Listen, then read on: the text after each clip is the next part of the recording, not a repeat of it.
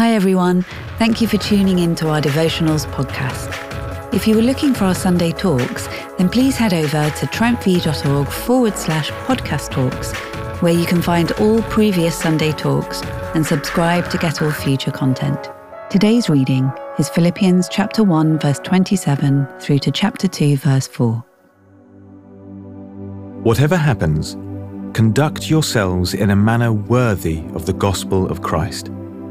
Then, whether I come and see you or only hear about you in my absence, I will know that you stand firm in the one Spirit, striving together as one for the faith of the gospel, without being frightened in any way by those who oppose you. This is a sign to them that they will be destroyed, but that you will be saved, and that by God. For it has been granted to you on behalf of Christ not only to believe in him, but also to suffer for him, since you are going through the same struggle you saw I had, and now hear that I still have. Therefore, if you have any encouragement from being united with Christ, if any comfort from his love, if any common sharing in the Spirit, if any tenderness and compassion, then make my joy complete by being like-minded, having the same love, being one in spirit and of one mind. Do nothing out of selfish ambition or vain conceit. Rather, in humility, value others above yourselves, not looking to your own interests, but each of you to the interests of the others. Today's devotional was written by Amy Prinsloo. As we know from previous readings, Paul is locked up in prison. He'd love to visit his friends in Philippi, but where he can't see them physically, he still wants to encourage them. In his absence, Paul writes to teach the believers about how to live in accordance with the example laid out for them by Jesus. Philippi was a Roman colony in the region of a modern-day Macedonia, known for its patriotism and large population of retired Roman soldiers. As you can imagine, Paul faced a lot of resistance there, and consequently so did the Philippian believers after he left. Like Paul, these believers knew what it meant to suffer, but the church of Philippi remained faithful. As he writes, Paul encourages them to stay united, not turning to selfish ambition like others, he mentions in verse 15. And it will be through their love for each other and the strength of their community that they'll be able to face this persecution. Jesus once said, "By this everyone will know that you are my disciples if you love one another." In times of hardship and suffering, it can be easy to turn our eyes inwards and focus on our own needs. Like the familiar words of the cabin crew aboard a flight, we feel as though we should secure our own oxygen mask before helping others.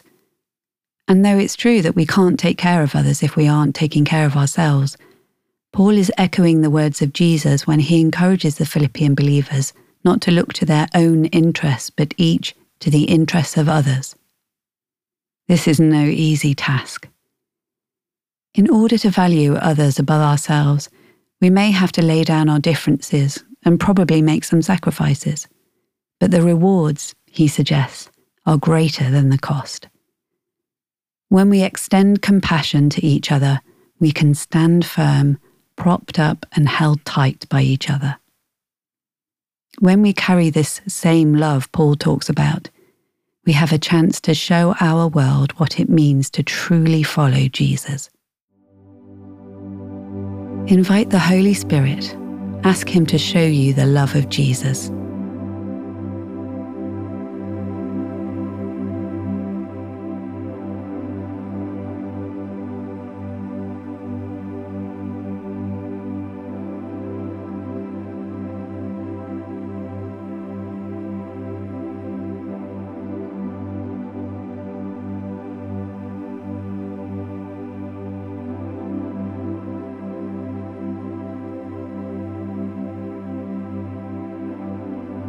As you wait, reflect on Paul's challenge to the believers in chapter 2, verse 4. Do nothing out of selfish ambition or vain conceit. Rather, in humility value others above yourselves, not looking to your own interests, but each of you to the interests of the others. Ask Jesus to fill you with his love and humble your heart.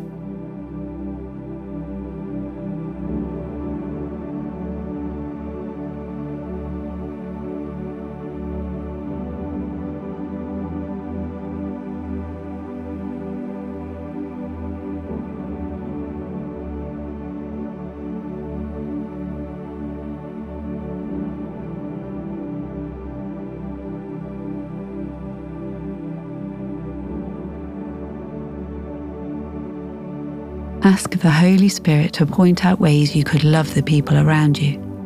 Ask him to show you who you need to extend his compassion to right now.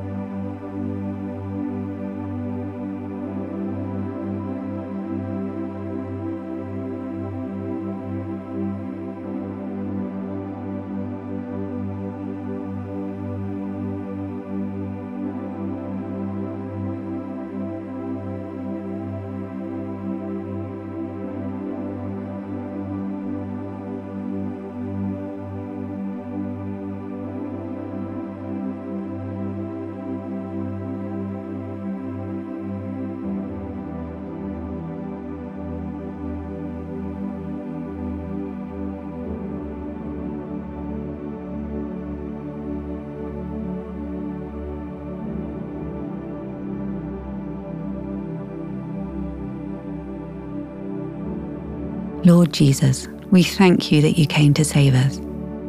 Though we will face difficulty, we are not alone. Help us to love each other with this same love that you've shown us. Fill us with your compassion, we pray. Amen.